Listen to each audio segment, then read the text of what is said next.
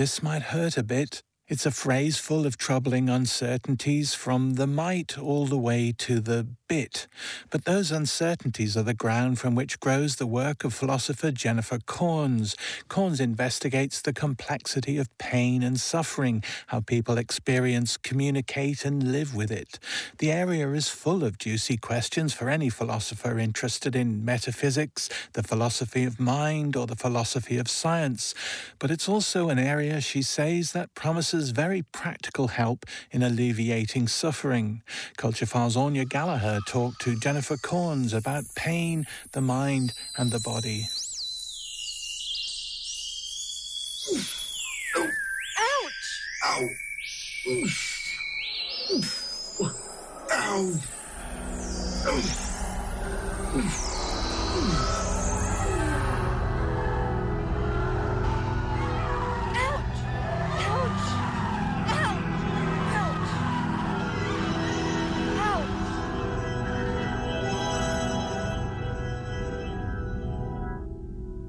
If you curse, that actually really helps for most people.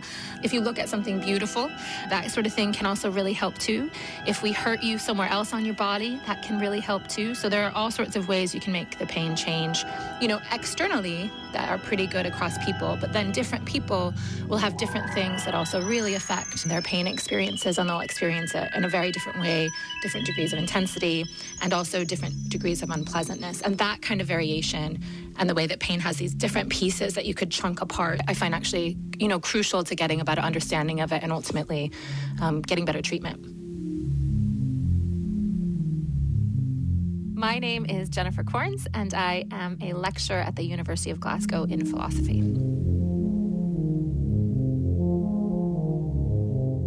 I was a philosophy student. I was interested in sort of everything, which was a good thing, but it was also kind of a problem because, of course, in graduate school, you have to pick, a particular thing to do your PhD about. And I came across people who had the condition of pain asympholia, which is a condition where people report pain, but they say they don't mind it or it doesn't bother them. It seems like it doesn't hurt. And I was really fascinated by that, largely because it made me try to think about what pain could be, that you could have these people. Were these people really in pain if it didn't hurt? The reason that was philosophically interesting was because thinking about pain was a way to bring together different interests in all sorts of things. Pain is important, of course, ethically, because we care about causing pain, we care about treating pain. It's also important for thinking about the philosophy of medicine, because pain is actually so difficult to treat. It's interesting because of metaphysics, because you're interested in the nature of the thing. It's interesting because of philosophy of mind, because it looks like a kind of experience, but at the same time, it also looks like something that's happening in your body. So that's quite puzzling. So actually, because I was interested in so many different kinds of philosophy, pain turned out to be this really fascinating topic where I could bring all the different kinds of philosophy to bear on this issue that actually, really has practical importance. The typical test in pain research is that you put your hand in some very cold water. It's called the cold presser test. And you sort of wait and keep it in there as long as you can. It's a way we test tolerance. And you also rate just how bad it is. So you say on a scale of 1 to 10, how intense is the pain, these sorts of things. And there is a separate measure for pain intensity. So how intense the pain is, and pain unpleasantness. So how unpleasantness the pain is. So really it's entirely subjective. But also I guess there's the thing about what came before, so the experience that causes the pain. Let's say you do like a bout of intensive exercise and then you have this discomfort afterwards. So if you remember doing the exercise, you will expect the discomfort and therefore it's not painful. But if you don't actually remember doing it, or let's say you just have this experience in isolation, then it becomes pain because you don't have the reference for it. Yep. So expectation matters a ton, I think, particularly in how unpleasant the experience is, but also how you interpret the sensation. So when you think about pain, I think it's important to keep at least those three bits apart. So there's the sensory component, the actual sensation, if you like. And then there's the unpleasantness, or what usually gets called the affect. And then there's the cognitive evaluative bit. What's going on? This is awful. I hate this. This is scary, that sort of thing.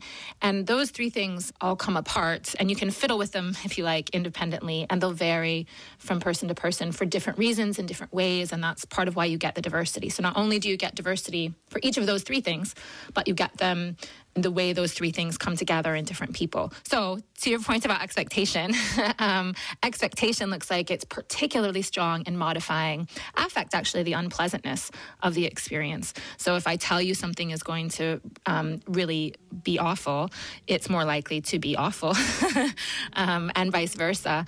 And actually, you know, the placebo effect.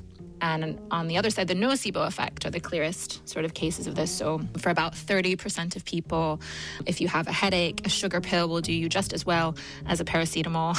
For instance, if I tell you it's a paracetamol, and that's obviously something like expectation. So my favorite case for that is what's called the dental fear case. So some people are like terrified of the dentist, of course. And if you're terrified of the dentist and you go into one of these sort of experiments, they'll take what looks like a drill, and it sounds like a drill, it vibrates like a drill, but all it does is vibrate. So it's not actually going to cause any damage, no noxious stimulation at all. And if I put that on your tooth, you will say it's extremely painful and you'll call it pain, and your experience will be as of pain, right? So you'll say that you have a pain experience, even though, of course, all that's going on physically, sensation-wise, is just this vibration. And what's interesting about that, I think, is that if I explain it to you, what happens in these cases, if you explain to people, oh, this is just vibrating, I wasn't actually, drilling here, then the next time you do it, even though they're still really scared, when they know that, then they no longer report it as pain, but they don't go back and say, and what I was feeling before wasn't pain. They still maintain that was pain, and now it's not. And you can have a pain experience, I think, even without any sort of damaging stimuli whatsoever. And so would that suggest then that the way we should really be trying to treat the majority of pain would be with the mind as opposed to medicine? I think when it comes to the treatment of pain, what we really need to do, and this is controversial, is look at the particular individual who's suffering. Pain, it turns out, is just really idiosyncratic. And that means our treatment, if it's going to be effective, also needs to be idiosyncratic. So you take the report and you figure out which of the many mechanisms that might be best targeted are responsible in that particular case. And that's not an easy thing to do.